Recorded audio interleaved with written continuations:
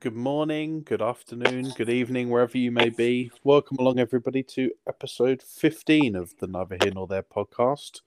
It's already the end of October. I'm Stephen Kilby, and alongside me from 3,000 miles away is Daniel Greer, co-host. Mate. How are you, Daniel? Well, correction. It's more than 3,000 miles, my friend. Make that 4,002 miles based on your location on Find My Friends. So, wow. Yeah, you're a long way away, bud, and it's sad. A whole ocean away. a whole ocean away, but milliseconds away by audio. That's right. Well, everybody listening, thanks for tuning in once again. It's Thursday night, the 26th, and you will be listening to this starting the 27th. So we're backed up again against the wall, aren't we, Stephen, and getting this thing out? We certainly are. It's been another couple of weeks of travel for me as my season winds down. But it's, we're doing this on time. There's no delays.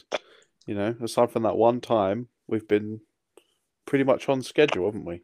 And that was due to technical difficulties. So, we were still on schedule. But yeah, no, you said it's the end of October. That's terrifying. This time of year always goes by so fast, and I love October. The weather's perfect, and it's been perfect, and it's like, man, next week's November, and it's shocking to me. But I guess you just got back from Portugal. How was that?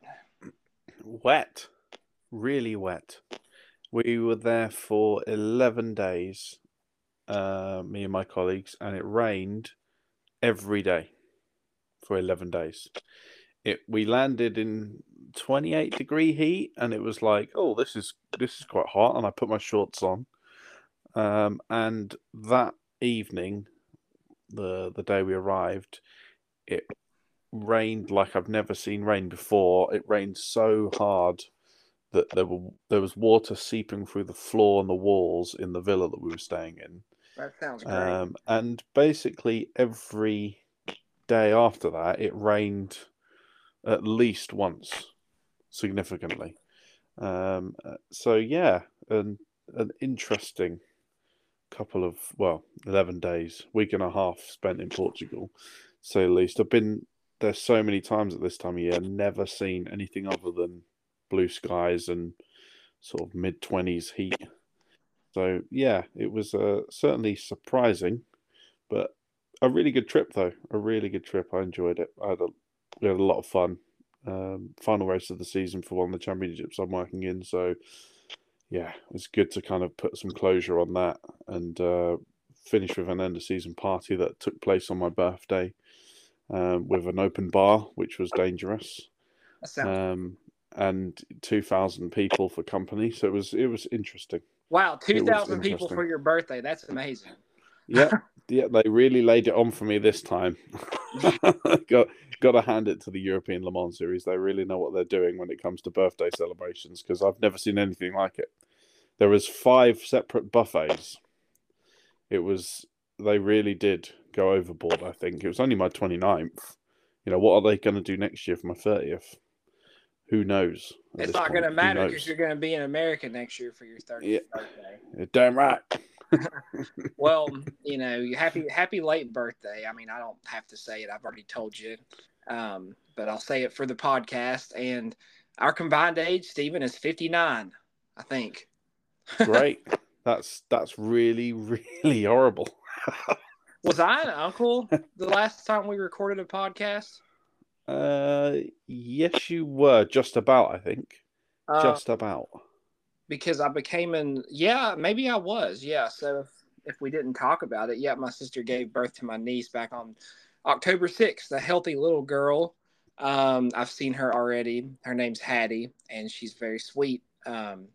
And thank goodness looks nothing like her dad. Just kidding, Cody, if you're listening. She actually looks a lot like him, and that's a good thing. But, yep, so big changes over on that branch of the family. and good changes. You know, my parents are grandparents. I'm an uncle. As surreal as that still sounds for me to say, but it's been a good fall, I have to say. I have a shout out to our very own social media manager, quote unquote. Becky has asked me to ask you a question, and I'm actually interested myself to know. Did you see this in the shared note, or am I going to hit you with a blind question?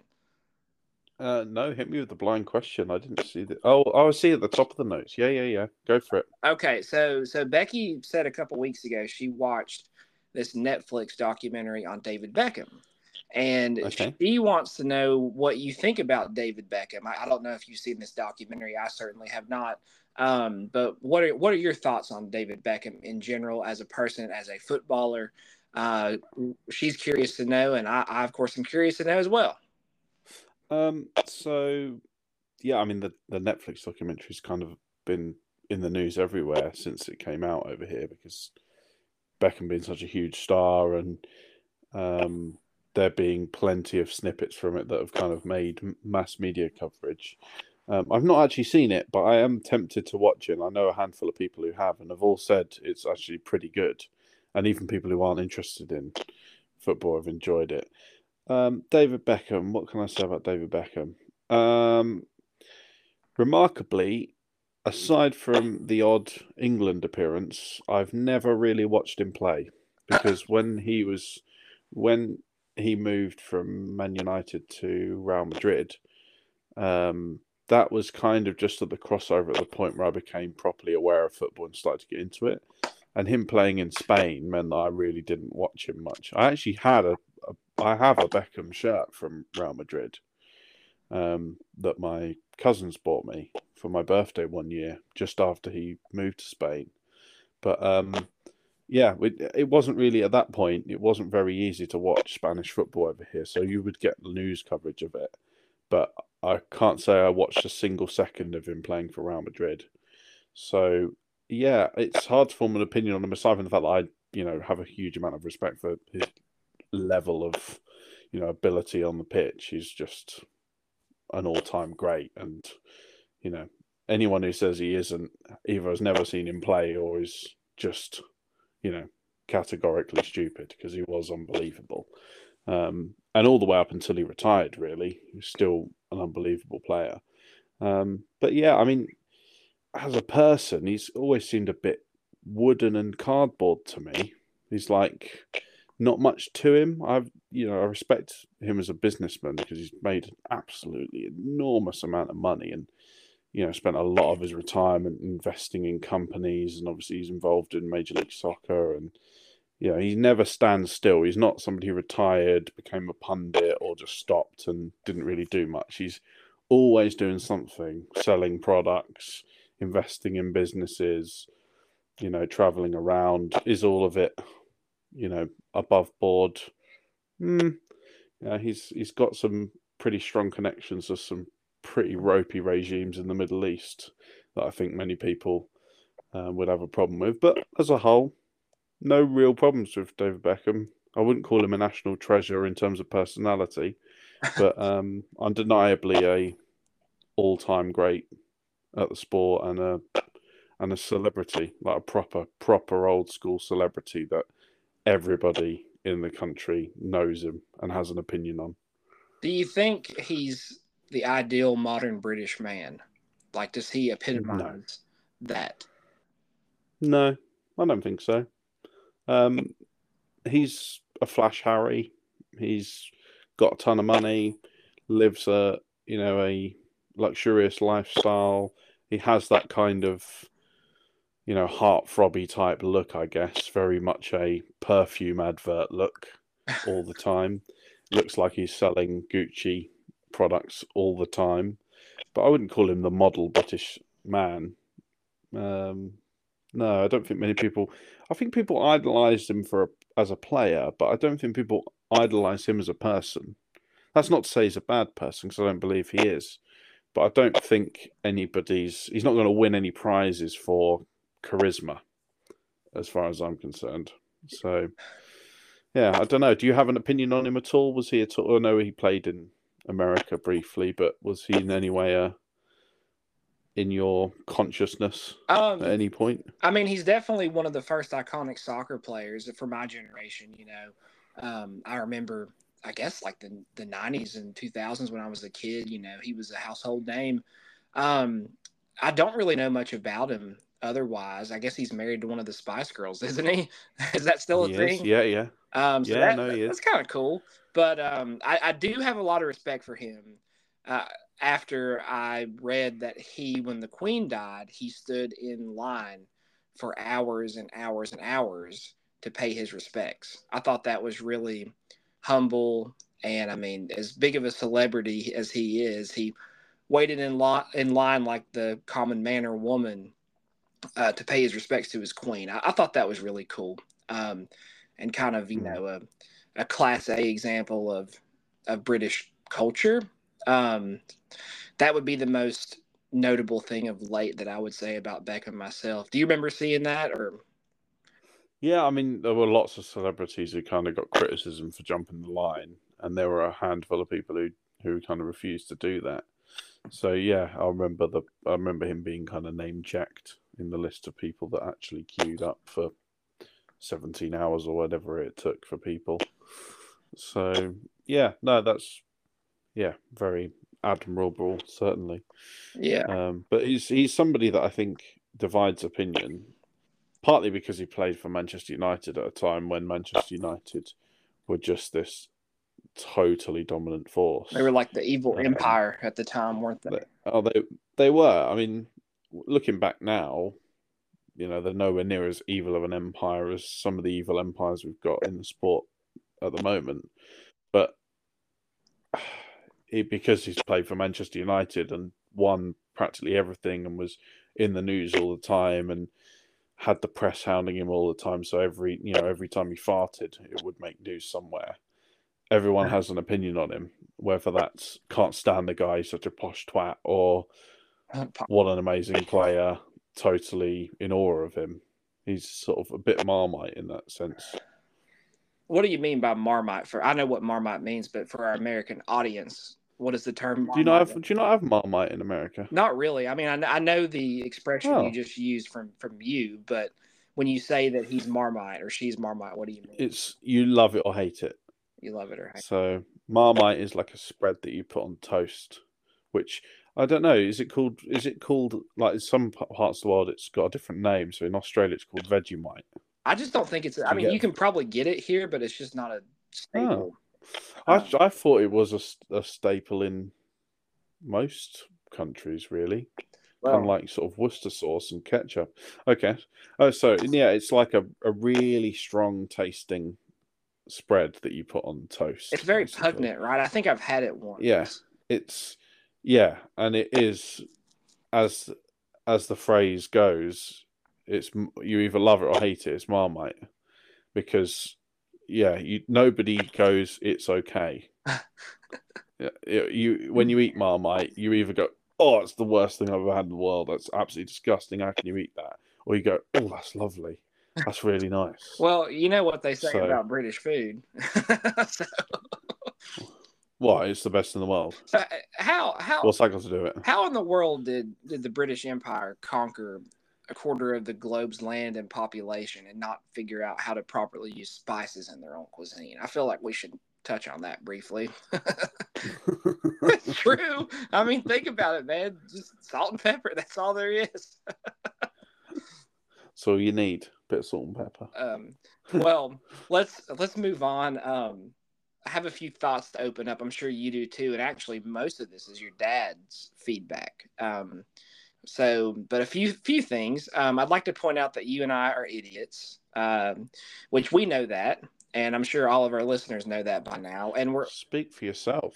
we're idiots because we didn't realize that the last episode about Halloween that we did went live on Friday the 13th of October. We didn't mention that. How did we miss that, Steve?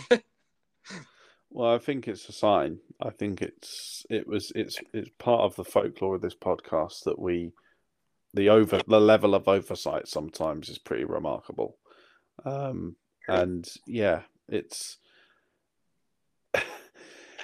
And I think we could have recorded that episode 200 times. I don't think either of us would have noticed. Probably. Great minds think alike, as they say. Um, Or don't think at all in this case. Another thing that I wrote down, and I'm curious if this happens to you. So I've been out of university for almost 9 years, which is insane to think about. But I still dream about college, university all the time. And I'm always dreaming about missing class, or I've not been to this class and it's halfway through the semester and I'm scared I'm going to fail. And apparently it's a really common dream that people have. And actually, so last night I was at my banjo lesson and I'm sitting in the waiting room talking to the receptionist, who's this young girl that's in college. And we were just catching up, and I said, Sydney, um, enjoy college, blah, blah, blah. But I promise you, once you're out of college, you're going to dream about college. And I explained to her like what I just explained to you. And then this lady who was sitting a couple seats over, she was on her phone. She spoke up and said, "Hey, I'm 57 and I still dream about college and missing class." So I'm curious if you, Stephen, do you have those dreams? They're like stress dreams or something, I guess. I don't know. No, not about university or college. No. I do sometimes about like exams from high school, but more to do with like work I'm doing at the moment, like stuff I've got on my plate is what I would dream about. Okay. But that's partly because I think my university experience was very different from yours, and I guess the traditional American experience, in the sense that I didn't live on campus, and I didn't have, aside from when you were over and studying abroad, my university life was basically split between going into lectures 3 or 4 times a week on the train and coming home, and working as a freelance journalist. So it didn't really ever feel like a full-time thing, because I wasn't immersed in university every day, because I wasn't living on site. I was living at home. So I would jump on the train and it would be like just, going in for 4 or 5 hours 3 times a week, going to a couple of lectures, sitting in the library doing a bit of work, and then going home and then kind of switching off from it. So I was never surrounded by people on my course for any length of time, stressing about exams or, essay writing and stuff like that. It was all done privately on my own at home, basically, or sitting in the library on my own. So that's probably why, because it wasn't an all-consuming experience like it would have been if I been living on a campus, That, if that makes sense. no, that does make sense. And I guess the funny thing for me is my days at school at ETSU and Roehampton. Those were the best years of my life, and they were very unstressful. I loved college, and I loved writing papers about history and reading the required readings. And I mean, I had stress, but I was never overly stressed. And it's funny that I have those dreams because it wasn't the reality. I always went to class. I graduated early, and it's uh it's funny that it's like that. I'll save your dad's points for my topic because it ties in directly, because my topic is going to be more Halloween, which Awesome. I feel like we should talk about because it's not quite Halloween, why not? Well, I had a fact and I saw this somewhere, but I tried to verify it today and I could not verify this, so I don't want to share my fact. Do you have a fact of the fortnight by chance? I don't. Like, I shared one last time, Oh, but did we both share one? I don't. So I didn't look. I thought it was kind of your turn this time. Well, it was, and I'll go ahead and say, I guess. So I think it was on Reddit, which you can't trust Reddit, but I saw that the city of Charlotte, North Carolina, where I live, has a higher GDP than Hungary, the country in Eastern Europe. Um, I couldn't verify that as a GDP as a whole. Now, Charlotte does have a higher GDP per capita than Hungary, but whether or not that's true, the first part, or just the per capita part's true, I do find that interesting because Hungary's a country of 10 million people. Charlotte's metropolitan area has like 2.5 million, so it's a quarter the size, but has a much higher, at least GDP per capita. I can verify that. So I guess like it is kind of surprising on the surface, but I could believe it though, because Hungary, as far as I'm aware, isn't an enormously affluent country outside of Budapest, is it? right, right. And I was kind of pondering this week myself, and I said, well, it makes sense. Charlotte's top 15 biggest cities in America. And then Charlotte's a financial hub for the globe. I mean, Bank of America is headquartered here. And then we have Wells Fargo, Truist, banks. There's Lowe's department stores, Honeywell, um, Duke Energy. I mean, it's a financial and economic hub, wealthy city overall. And then, yeah, I mean, outside of Budapest, which of course is an ancient historic city, a tourist destination on the Danube, um, Hungary's probably not very well off. And you have to, I guess, factor in the fact that Hungary suffered under 50 years of communism. So I would say that doesn't help the country's gross domestic product to this day. I'd say that that's a factor. Like Charlotte's grown in a capitalist free market, whereas Hungary, for worse, I'm sure, was set back for literally half a century by being under a planned economy and under a totalitarian regime. So I guess it does make sense if you know the context. But if you just say, "Oh yeah, the city of Charlotte in North Carolina," this city in America has a bigger GDP than an entire European country. I guess like just that flat, elevator pitch is shocking at first, but if you kind of dig into it more, it's a little bit more sensible to believe. Hmm. No, I could believe it. So I'd be interested to know if you can find a way to verify it, whether it is definitely true. Yeah. Well, we know the per capita is true, right? Per capita is what Hmm. the average GDP per person is greater, Hmm. which I guess that's not hard to believe. But anyways, interesting thought nonetheless. I feel like Hmm. I am interested to hear more about your thought that you wanted to open up with.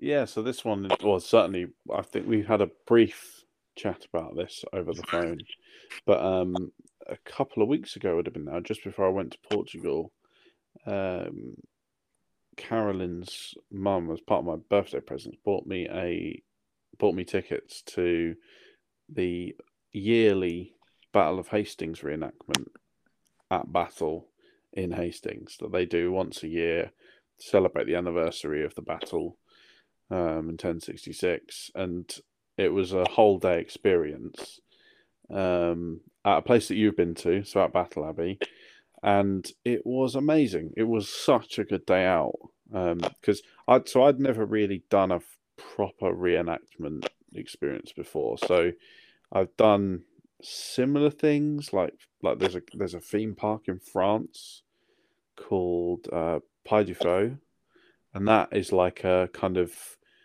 trip back in time history theme park effectively, where everywhere you go is like a different time period, and they put on shows every day and stuff, and it's amazing. But it wasn't as, I guess, hardcore as this one.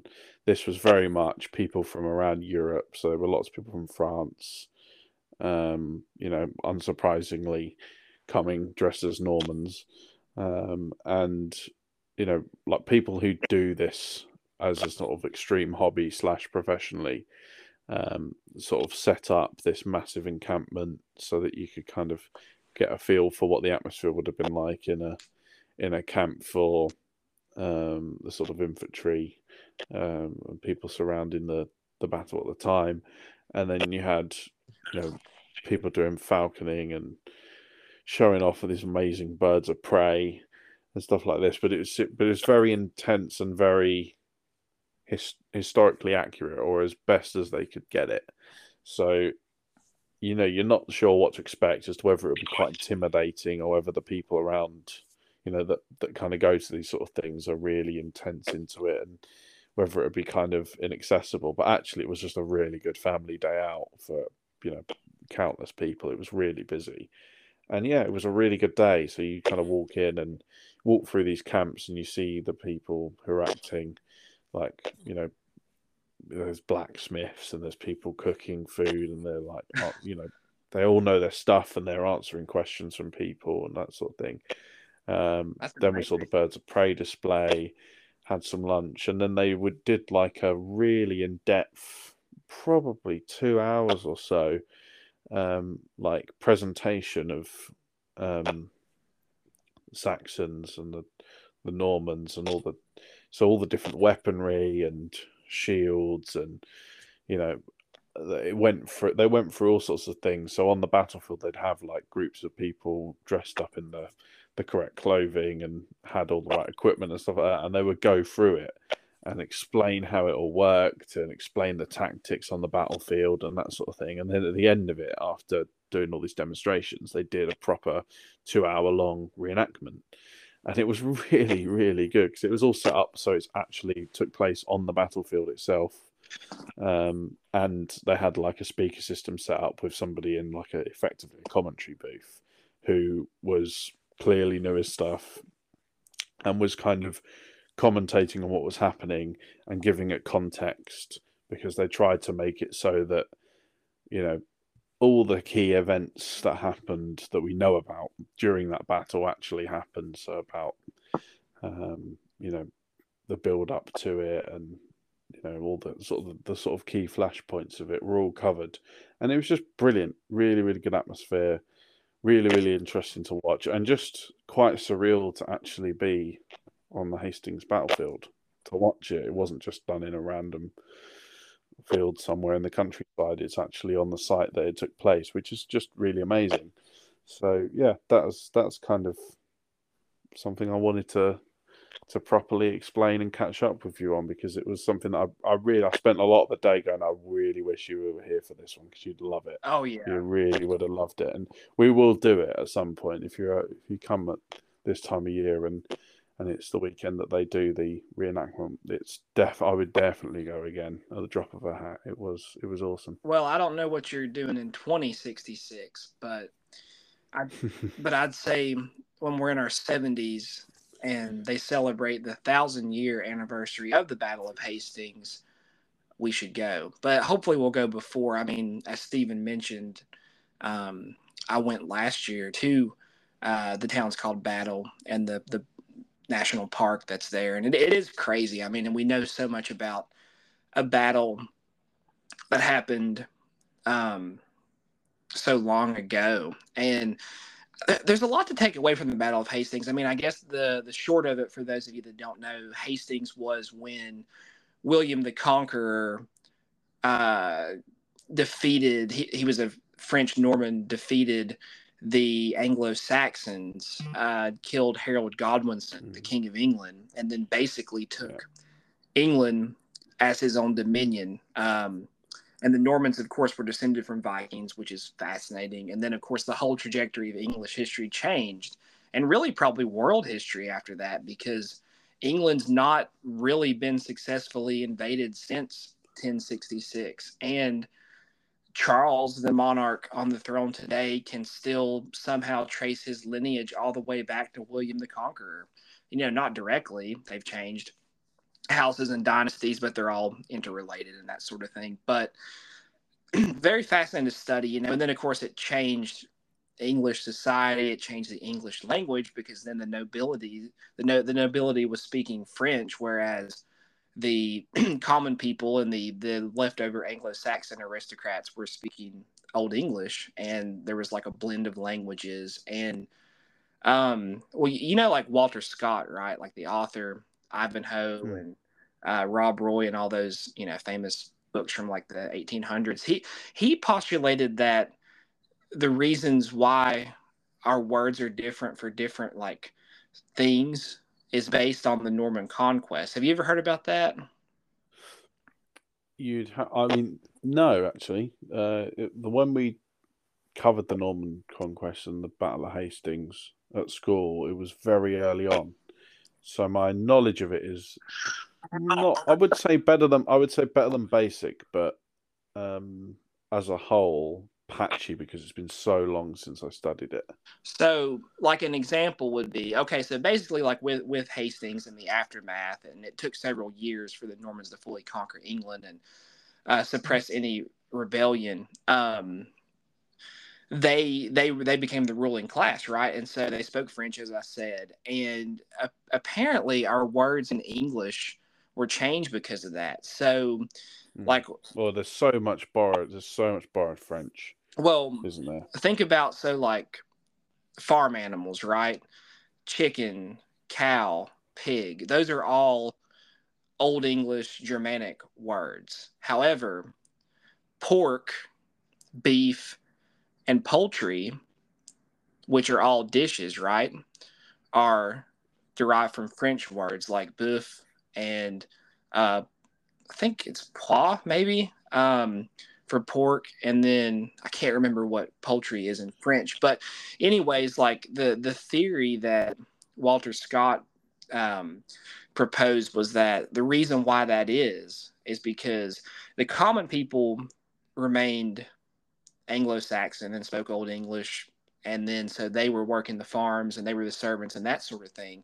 They were the ones out, in the fields taking care of the livestock, and then the upper class after that point were French, and so that's why, like in English, we have Germanic words for livestock, or Old English words, and then the reason why dishes like poultry, beef, um, and pork are derived from French is because the common people who were the natives of England were serving um, dishes, prepared dishes to, the nobility, to the king, to his lords, and, whatever. Um, I think Bill Bryson probably touched on it in one of his books. I read it somewhere else too, but it kind of makes sense though, doesn't it?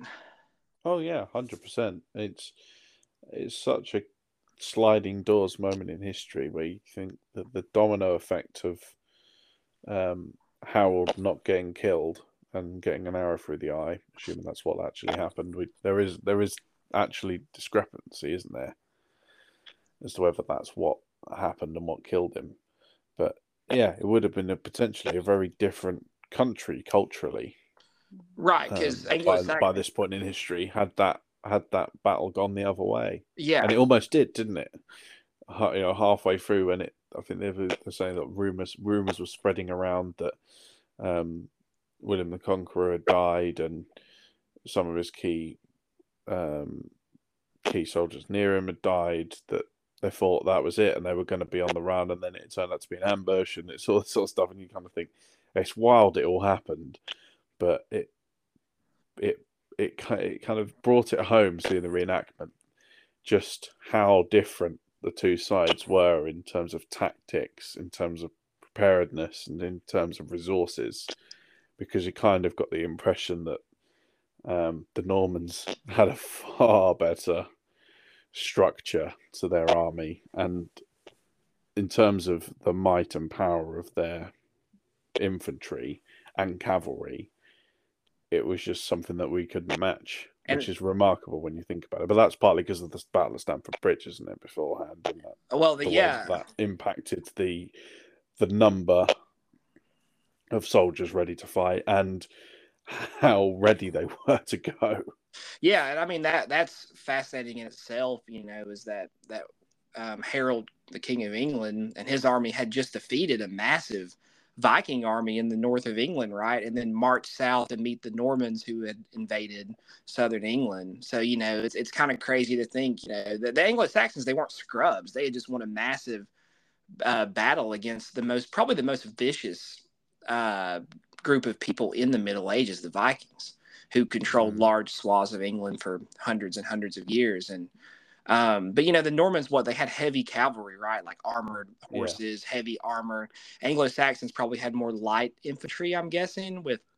It was different, yeah, and it was a lot more peasants with makeshift weaponry. like pikes and that sort of thing. Yeah, And yeah, stuff that they would have used in general agriculture and farming as well as for fighting off attackers yeah, and and invaders. And then, the Normans, the Normans, Normandy is where they come from. And England was tied to that part of France for so long. And really, England wasn't seen as its own thing for a long time after that. The English king spoke French until Henry V, hundreds of years later.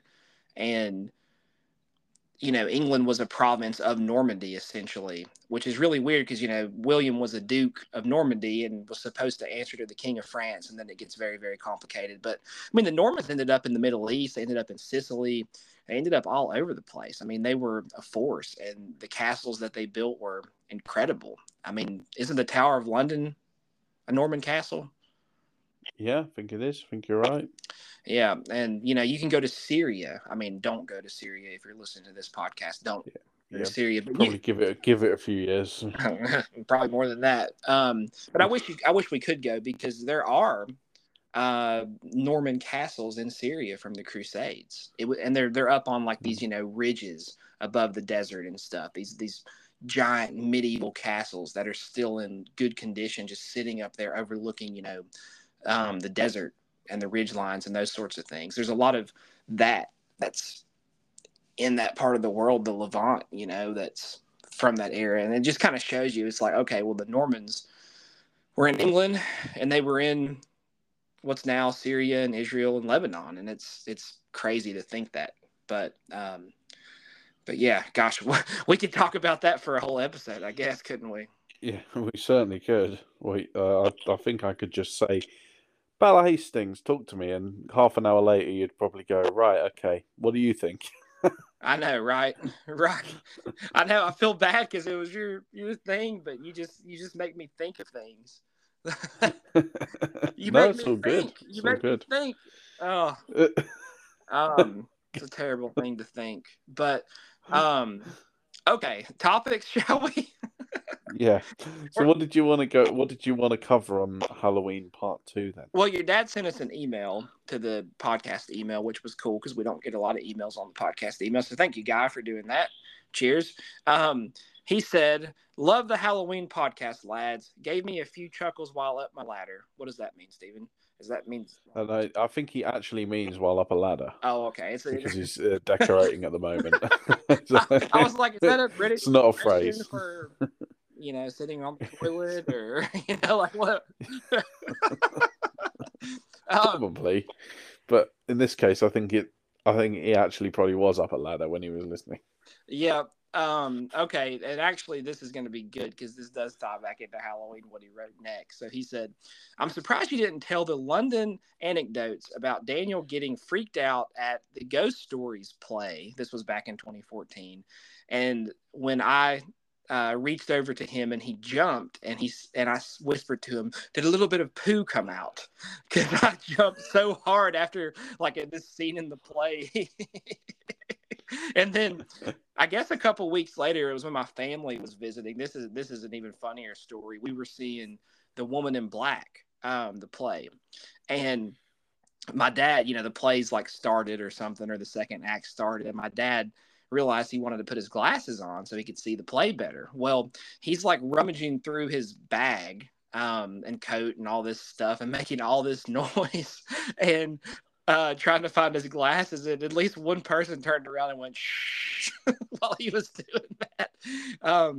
So two funny instances there. The Woman in Black play was good. I don't really remember. I remember the Ghost Stories play pretty well, but the Woman in Black play I especially remember. And I know there was the movie of that too with Daniel Radcliffe, but that was really good when we saw that, which I don't think you were there, were you? When we saw I that was not there. No, I was not there.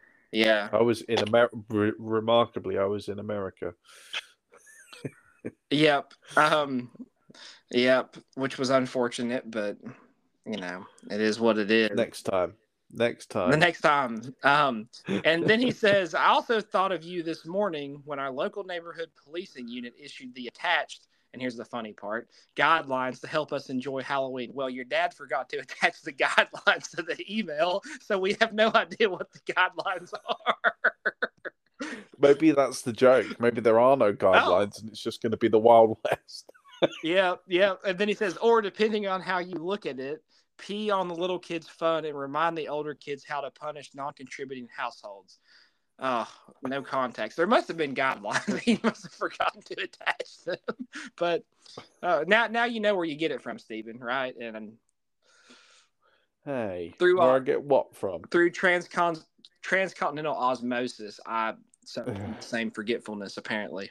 But and then what did he say? Lastly, he says, just another reason Halloween is not big over here in jolly old overcautious Blighty. Keep up the great pod, Guy. Well, that was nice. Thank you, Guy, for that. And if you want to send us those guidelines, we can go over those in the next episode when it's November, I guess. But yeah, more Halloween. I hope most people are listening to this before Halloween, which is quickly approaching. I could probably share a few more stories.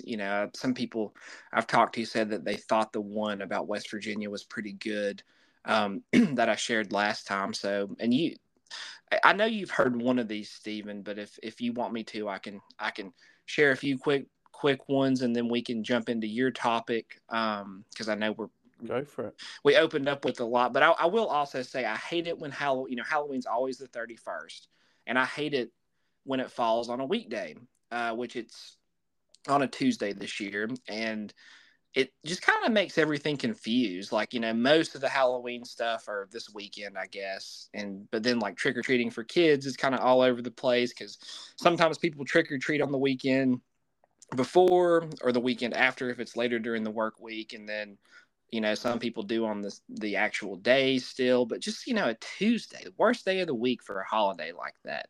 So it's nice when it rotates back around to the weekend, which will be a couple of years. But a couple more stories about Halloween. Well, not about Halloween, but I guess ghost stories or whatever. And my mom can tell this story much better than me. And I think she told it to you and Carolyn last year when you were visiting. So I can't tell it as well as her, but I'll give a brief rundown of kind of her own ghost story and what happened to her. So my mom's a retired teacher, and when she was in her early 20s, back in I guess the late 1980s, she her first teaching job. Now remember, my family, we're from Southwest Virginia. Her first teaching job was in South Central Virginia, in a little town called South Boston, which that part of Virginia, I actually used to live near there and work in that area some. It's very rural. It's very flat. It's very poor too. There used to be a lot of like textile mills and industry there. There's not anymore. There's still a lot of farms, but there's a lot of small towns. It's very isolated. And of course, this was the 80s, no internet, no cell phones. This was a long time ago. I know Mom will appreciate that, but you got to, I guess, like to kind of set the setting. She's a young woman, first teaching job. She is 4 or 5 hours away from home, and I would say that for us, it would be shocking to be that cut off, with no internet, no cell phones. But back in those days, it had to have probably still been a little bit odd to be that far away. But anyway, so she and one of her friends, who was also a teacher, rented this old house in town, this old one-story house. And my mom had a cat. And odd things started happening in this house. It was just the two of them, as I said, in an older neighborhood and that sort of thing. But they would, I guess they would wake up in the morning after, going to bed and whatever, and lights would be on after they both knew they turned the lights off. Or I think like the fridge door would be open, or my mom's cat would be acting funny, which it seems like cats can always kind of sense things. And just odd things started happening around the house. And the creepiest thing about it, I guess kind of the climax of it all, was one night my mom was laying in bed and she slept, I guess, with the door open. She's laying in bed and she can see from her bed straight down the hallway. But my mom wore glasses and, couldn't see very well without her glasses or contacts at the time. And she's laying in bed half asleep. And this kind of like figure in a gown um, exits her roommate's room and kind of like turns and glides and goes down the hall into the kitchen. And my mom says to her roommate, "Hey, was that you?" And she hears from the bedroom, "No, no, that wasn't me. What are you talking about?" Or, something like that. And so that really scared them. And then I think shortly after that, and I may be getting these events mixed up. So, like I said, I can't tell it as well as her. But shortly after that, they were talking to the next door neighbor, who was an older gentleman, and he and his wife had lived in the neighborhood for a long time. And they'd, I guess, explained kind of what had been happening to them. And the man says, "Well, Mr. So and so and Mrs. So and so lived there before, and Mr. So and so actually passed away in the house. He was in hospice care and passed away in the house. And then come to find out, the bed frame that my mom's roommate was using was the same bed frame that was his and he had passed away in, I think, which is really creepy." And so after that, neither of them, I believe, ever stayed a night alone in that house again. And I guess moved out, as soon as they could or after their lease was up for the year. Do you remember her telling you guys that story? Yeah, I do. I do now because it would have been when me and Carolyn were there and we were watching.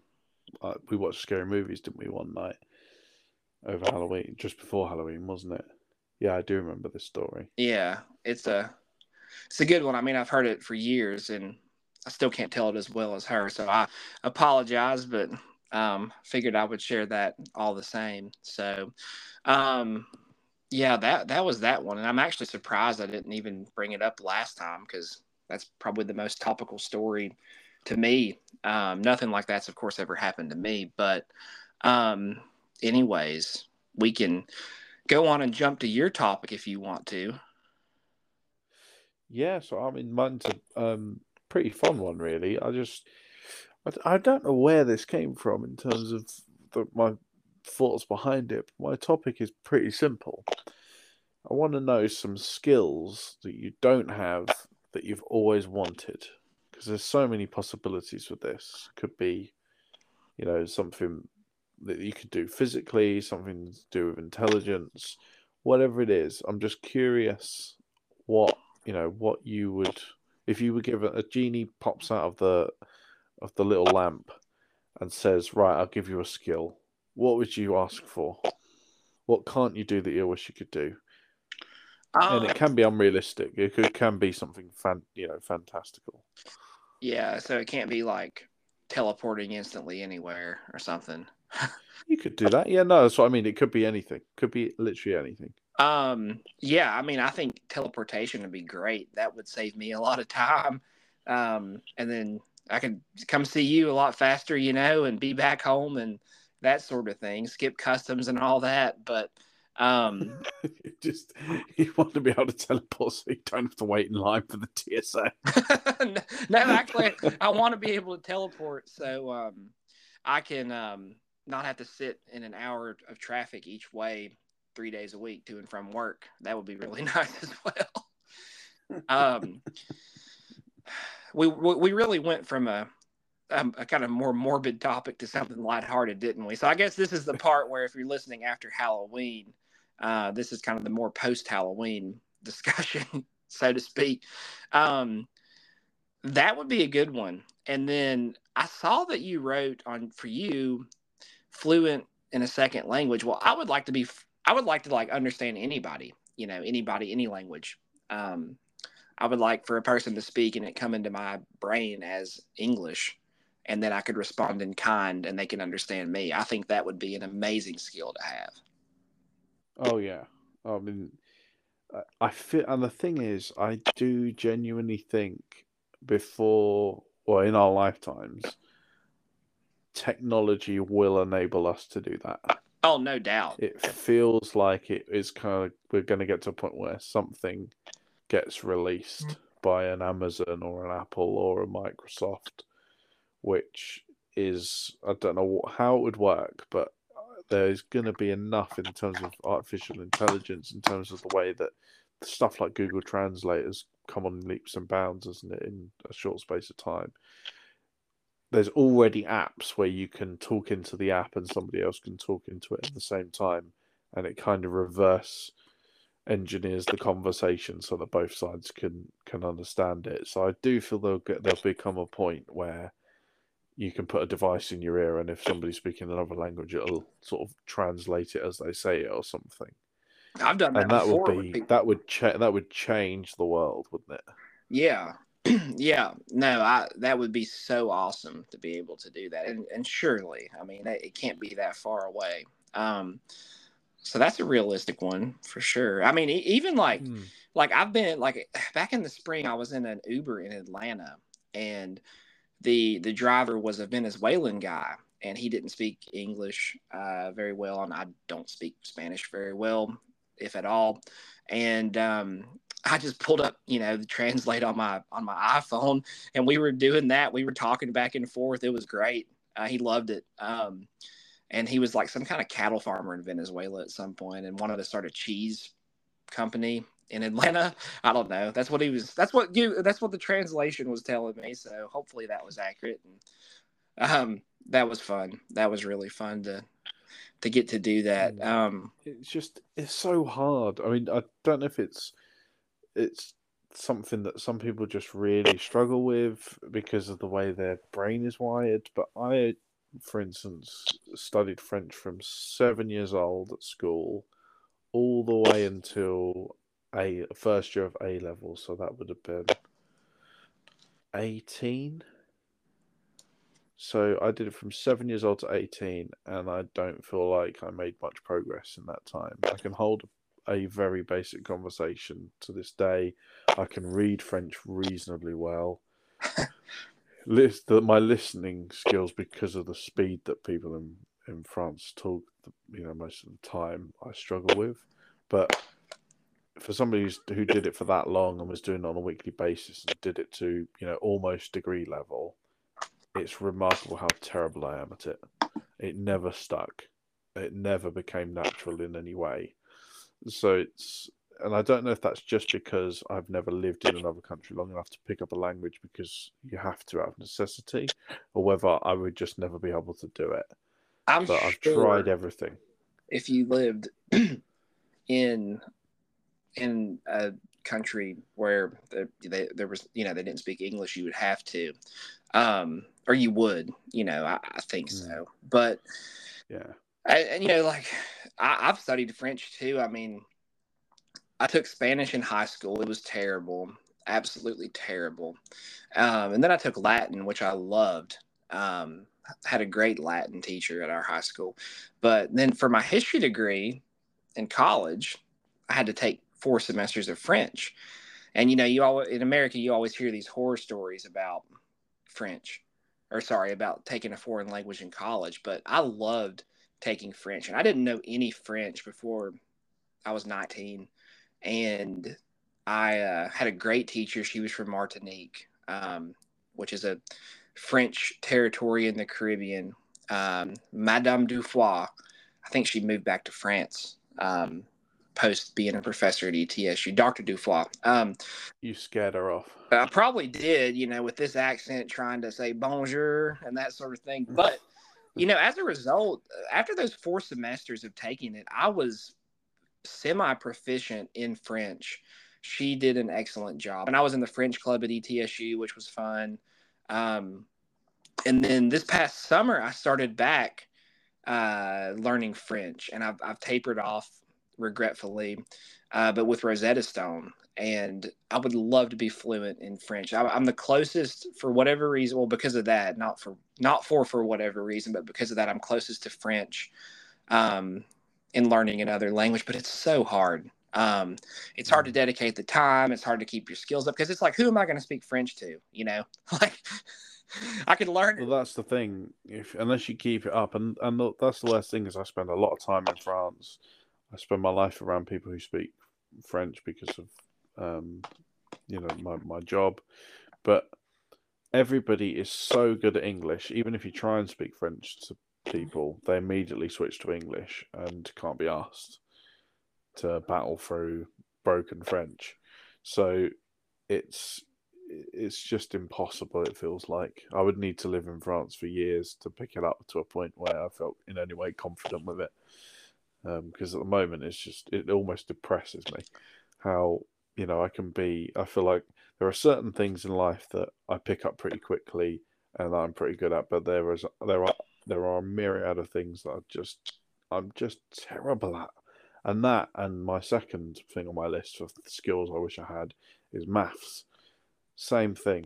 In order to get my GCSE at maths, I had to put in so many extra hours and had to knuckle down like I never knuckled down for anything at school before just to get a half decent grade because I'm just awful at it. It just doesn't compute with me. My brain doesn't work in that way. And some people really do have a knack for it, don't they? I'm sure you've encountered people in your life who just have the numbers brain. Yeah. And it's unbelievable. The people who just, and it's the same with people who are really good at physics and equations and formulas and stuff. And you just think, oh, No says I I. genuinely don't get it. I know. I I don't know. understand. I hate math. I mean, I hate chemistry, physics, all that crap. I mean, it's horrible. I have a. I mean, we've said it before, and if you know me, you know. And if you listen to the first 30 minutes of this podcast, you know, I have a history brain, and for whatever reason, that's how my brain works is with history, and then ancillary to that, geography, cultural geography, English, but math, science, STEM, engineering, all that fun stuff. Nope, nope, nope. Don't get it. Don't get it. Don't get it. And it's funny because I work in the finance industry. Thank God everything's automatic these days. Well, yeah, yeah, um, yeah. but no, it's funny. It's funny, Stephen, that we maybe that's probably one reason why we're such good friends is we both are kind of geared the same way academically. I think, Mm. and interest wise, you're not just like some dude that's like writing equations on a chalkboard all the time. You like to read and history and you like history and stuff too. So that's good at least, right? Yeah, no, exactly. And yeah, and I think there are a lot of people who, are just ludicrously good at mathematics or sciences, but can't write coherently in any way creatively. Just that the brain doesn't have that. They don't have that creativeness. Everything has to be black or white. There is a right or a wrong answer, and it really does. It fascinates me how people develop and go down those sort of paths. It really does. I know. I wish I was good at everything, but Mm. I've dedicated so much of my academic career and then a lot of my free time to studying history, and it's like there's just no capacity for other things. I mean, some of Mm. it's good. Like I like statistics. I like biology. I like geology, but I don't like chemistry, advanced mathematics, Mm. physics. Just it's over my head. Um, Yeah, me too. Me too. did you write down ice skating? Can you not ice skate? Yeah, that's my final thing. Yeah, no, I can't really. No, I can ski to a really decent level. I can't I'm a very ski. good skier. Um, but I've always wanted to ice skate properly. But that's in part because there just aren't that many places to skate. And when you do get the opportunity to skate, inevitably it's at a place where there are 200 people crammed onto an ice rink, and everyone's just hanging onto the rails on the side and just falling over. While there's like three people who are really good at ice skating backwards around everybody, and so I've never really there isn't really that much of an appeal for that sort of setting for me. But I'd love to be able to skate properly. I find it so impressive, and I always wanted to play ice hockey from when I was really young, and never got the chance because it was such a time commitment and so expensive.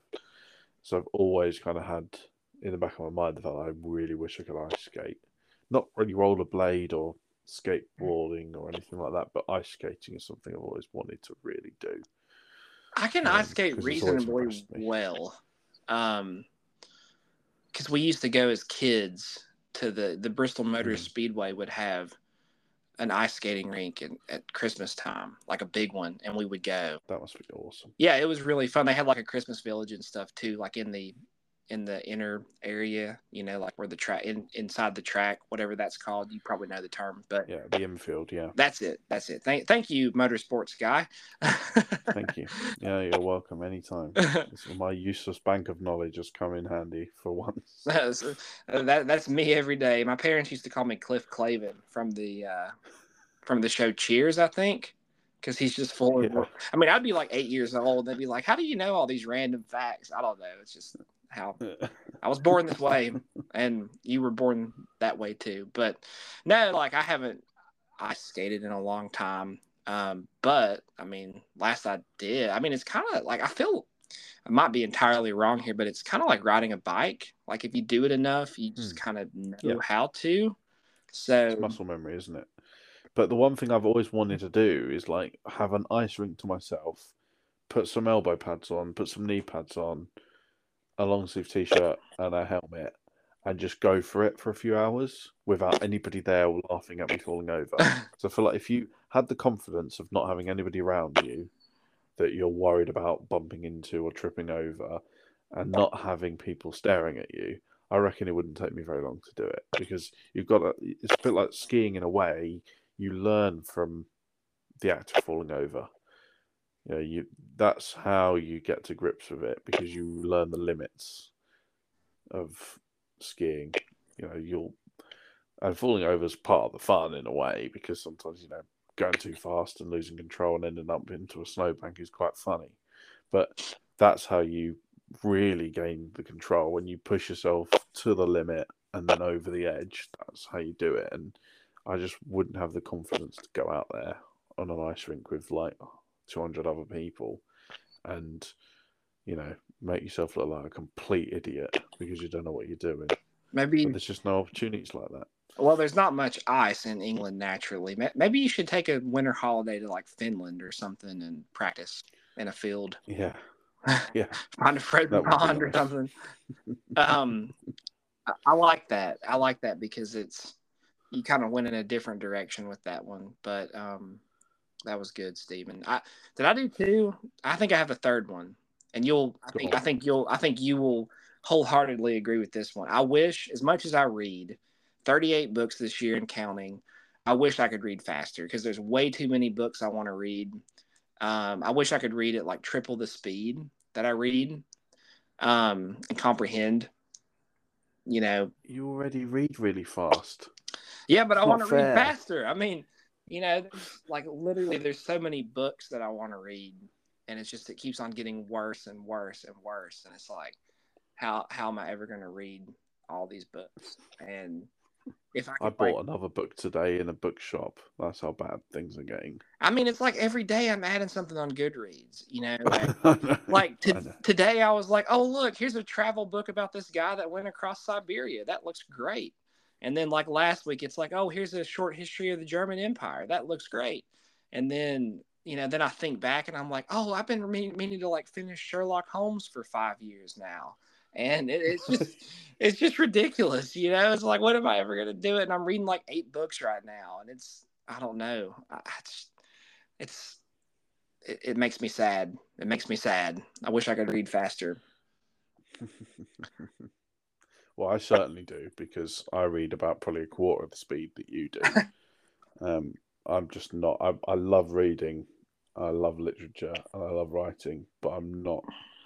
I've always struggled to digest books fast. I always find myself taking way too long, because it's just I end up reading the same thing twice. And my mind's always, especially since I've become an adult, my mind just goes in 5, 6 different directions. So I actually find that unless I've got an audiobook on while I'm reading it, I struggle to actually properly comprehend what I'm reading when it comes to long books. Articles and stuff, no problem at all, because it's something you can do in a few minutes. But sitting for an hour or laying down in bed for an hour and reading, I find it's just not as easy as I wish It was. I know that feeling too. I mean, I've been reading Doohickey by Stephen King on and off. I'm trying to knock it out now, but it's like 800 pages, and I'm like on page 530 or something, and it's like, you know, I just sometimes, man, I used to be able to read. I feel like I used to be able to read faster, but I don't know. There's too many distractions now, I guess. And I started listening to Insomnia by Stephen King yesterday. And it's, you know how long that audiobook is? Probably about 30 hours. It's 26 hours long. Yeah, no, it doesn't surprise me. It's The massive. Needful Things by Stephen King, which I am about 30% through, is 24 hours of audiobook. He can write some seriously long books. Yeah, And and I just bought another one of his today in a bookshop. which one? Orange Foils. I bought 11/22/63. Oh, that's I one of the. imagine you've read that. Oh yeah, I can see the copy of it on my bookshelf as I'm talking right now. Yeah, I've got it in my hands. That is seriously one of the best books he's ever written. Eleven Well, twenty two 63. I'd never heard of it. Apparently, it's a TV show because that's what it says in the front of the book. It's But awesome, and it's sci-fi. It's not really horror, mm, but but I read the back and I was like, this sounds amazing. it is, and it About has the like Kennedy, about an alternative history of the Kennedy assassination from it's folks so at home good, who've not read and it. then it's like a window back into the 1950s. The guy goes back in time and he like lives in the 1950s for a while, and Yeah. it's so good. I mean, and it's Well, I another love Back to the Future. As you know, it's my favorite film. you're So the fact that the blurb pretty much reads like the Back to the Future plot, but with added Kennedy assassination, for me is like, right, okay, yeah. where do I sign? It is so good. I mean, I probably read it over 10 years ago when it came out, and it's I would reread it if I ever get the time. It's so good, and like it has one of the best endings of any Stephen King book as well. 11 twenty That's two good to sixty hear. three. Yeah, so definitely. I mean, you'll probably just devour that one. That one was a fast read. That one and like The Stand. A Um, fast read. It's like 900 pages. Yeah, but it's so good you won't be. It's like Harry Potter. Like you just devour it basically. Um, Mm, brilliant. Looking yeah. forward to it. No, that you waited this whole podcast to tell me you bought one of the best Stephen King books, Stephen. Well, I'm full of surprises, aren't Yeah, yeah, you are. I? So top three, bottom three, should we? Let's Shall go we? for it. Let's go for it. Okay. So your dad submitted one with his email, but we're going to do those next time because we already had a top three submitted by Alan Wink up in Ohio. Alan, we appreciate you listening to the podcast, and thank you for always giving us good feedback and good top three, bottom three to do. This top three, he did the top three. The bottom three we did on our own, but this is a tough top three, and I like all of your top threes. This is one that could have been easily a top 10 or top 15 probably for me, but Oh yeah, me too. top three war movies, film or series TV shows. So Oh, it's series TV shows as well. I think I just so. was thinking movies. I think so. So if you want to do a audible Oh, real quick while I go over mine. Um I'm gonna have to leave it to films because otherwise I'm gonna have to knock two of them out because for me, Band of Brothers and the Pacific are in a class of their own. So I'm gonna leave TV shows out of this. I'm gonna just do movies. I know. I know. It's difficult. I mean, I mulled over this longer than I should have because I've always loved war films. But the first one, I don't think you've seen Patton. It came out like 1970. Have you ever seen that with George C. No, I've Scott? not. No, I've not. It's an epic. It's like one of those kind of like old school movies with like an amazing orchestral soundtrack. It's long. There's like an intermission in it because it's so long. It's like Spartacus, that type of grand film, and it's awesome. I've not watched it in years, but it's about General Patton, World War II, who was an amazing general, probably one of the best that's ever lived, and just a great personality too. George C. Scott does the He's Patton, which George C. Scott was actually born in my mom's hometown, Wise, Virginia. Um, and he, of course, was a very famous actor and has long since passed away. But Patton's great. And then kind of the secondary character in it is Bernard Montgomery, the British general. And, he and Patton were big rivals. So there's this like awesome scene when the Allies captured Sicily from the Germans.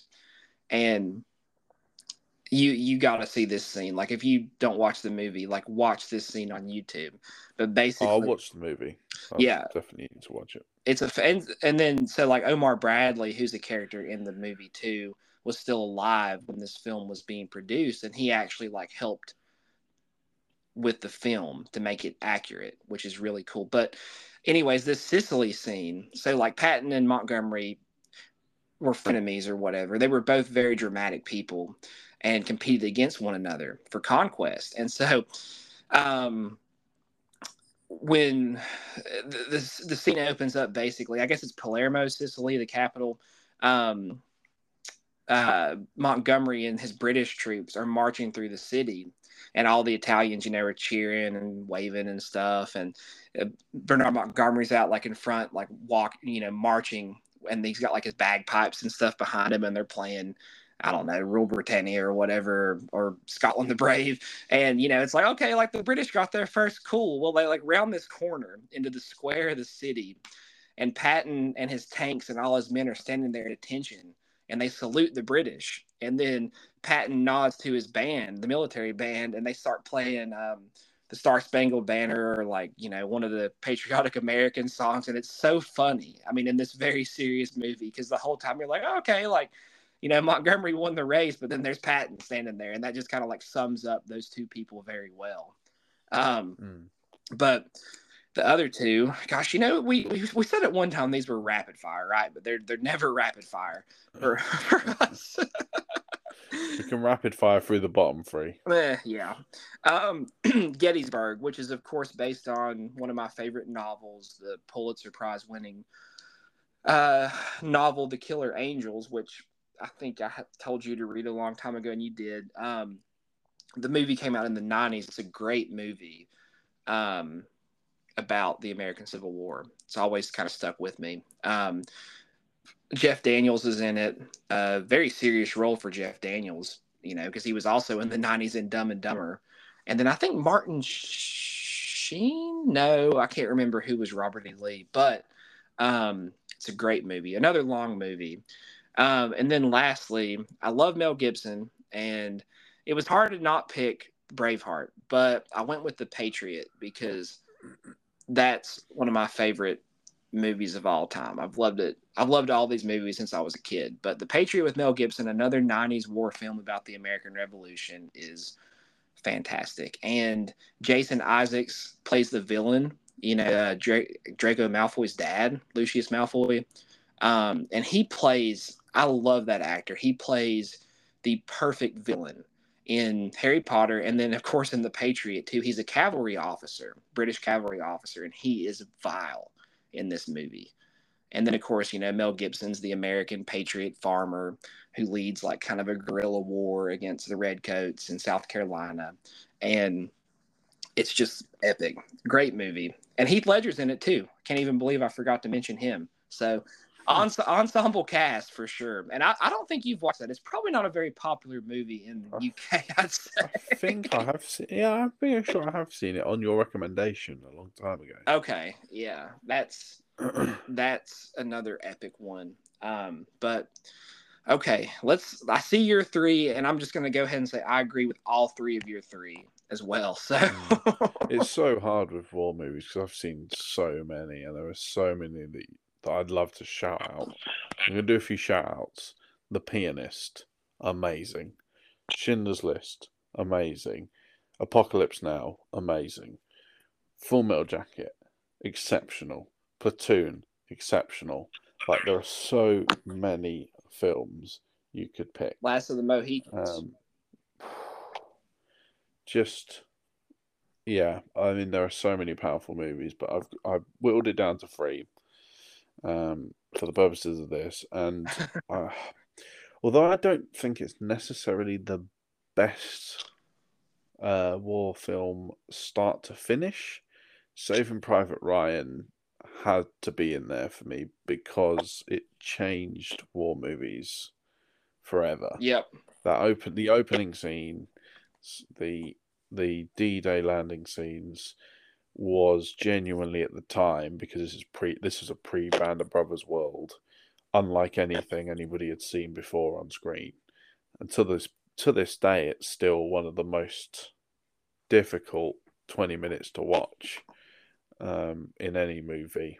You know, I'm talking even the most gruesome horror films, because it's so harrowing and it's so realistic. And some people, I know plenty of people who almost won't watch the movie because they don't want to have to sit through it, but it's so powerful.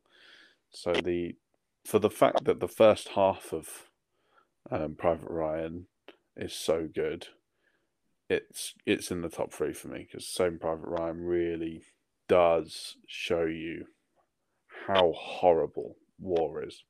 So that's in there. Yep. Second is Downfall, which is a German subtitled movie about the final days of Hitler in his bunker towards the end of World War II. And it's just so captivating. All the actors are superb in it. You must have seen Downfall, Oh my right? gosh, yeah. That's Yeah, Downfall is just so good, and I don't think it's appreciated anywhere near as much as it should be. I don't know if that's because it's a subtitled movie, because it's a foreign film, or whether it's because it just wasn't particularly, well marketed and big when it came out. Because I didn't see it when it first came out, and hadn't, until I studied A level history.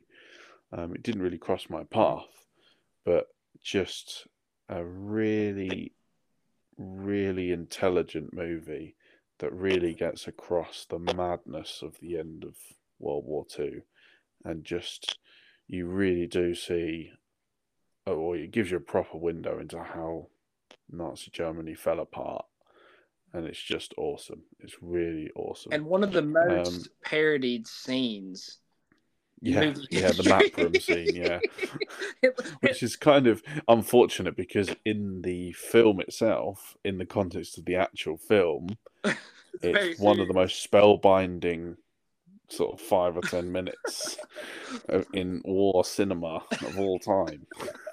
But yeah, it has been parodied So many over times. and over again. It's I know. because it'll be like, because the scene is like Hitler's mad that everything in Nazi Germany's collapsing, but then like there'll be like like there's like a parody. It's like Hitler's reaction when the McDonald's ice cream machine's broken or something. And Yeah, then they have the yeah. subtitles about that. But Butch Jones faces the media after another massive defeat to Alabama or something. Yeah, I mean, Yeah. so So good. yeah. So no, Downfall for me is in there.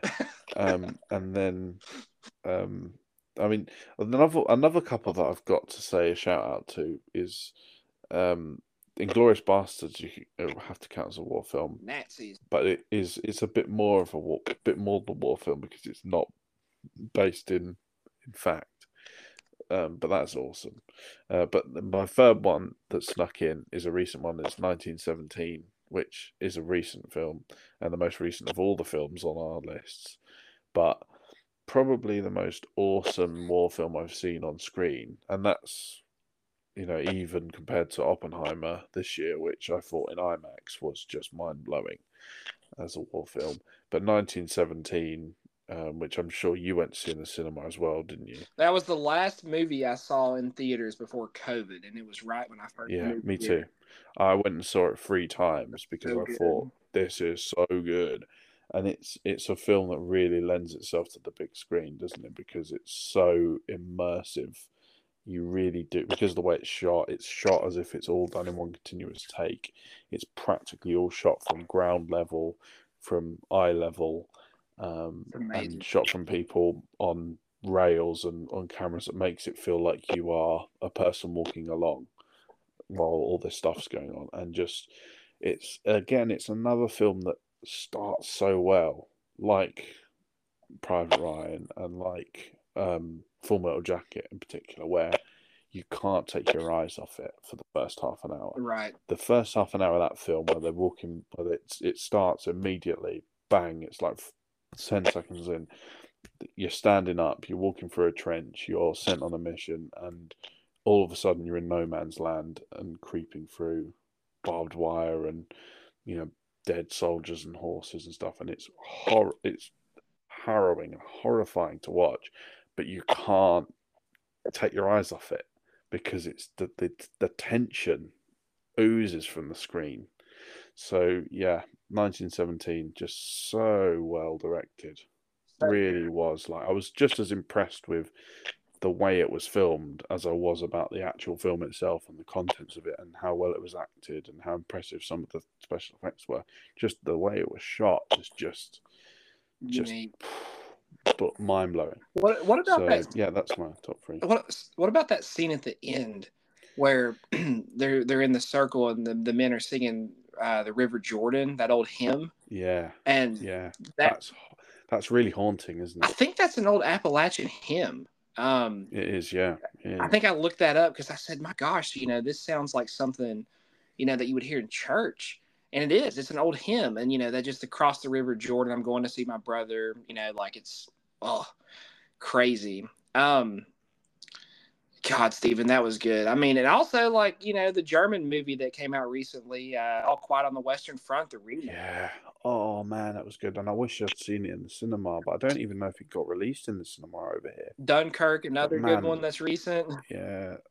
There's been amazing recent ones. Hacksaw Ridge is pretty recent. Oh, Hacksaw Ridge, incredible. Yeah. From Lynchburg, yeah. Bridge of Spies, Munich Edge of War, Operation Mincemeat was great. Like, it is a good time for war movies in the last decade. What? There have been some absolute bangers. I feel like it. And we've got Napoleon coming up, haven't we? Which we're going to do a special episode on. I was just about to say, if Alan had asked us this a month later, I think that the upcoming Ridley Scott film starring Joaquin Phoenix, the Napoleon biopic, would be on this list, because by all accounts it's going to be awesome, and it's like a 3+ hour movie, and I cannot wait. Napoleon Bonaparte is someone who has been due for an epic movie. Big fan of Napoleon. Big fan of that. Big up N-Dog, yeah. What now? Big up N-Dog. What's that mean? Well, Napoleon. And my man N-Dog, Napoleon. I don't get it. Maybe I'm too British. Yeah, you're gonna have to Americanize this for me. I'm lost. Usually. See, I thought that was Americanized. So, ho hum. Maybe I'm just dense. Well, I am dense, but no, I seriously cannot wait. Like, the initial reviews look so good for that, and I don't go to the movies often. I'm very selective with what I watch, and that one I'm going to be sitting in the theater watching that movie as soon as I can, because I can't wait, and I know you can't wait. Yeah, no, me too. Me too. So, should we finish up on a rapid fire bottom 3? Bottom 3 chores. Yeah. Gosh, this.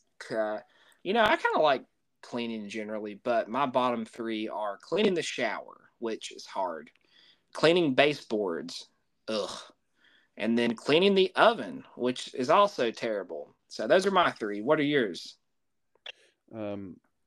Sticking your hand down a shower filter or a plug hole and yanking out sludgy hair.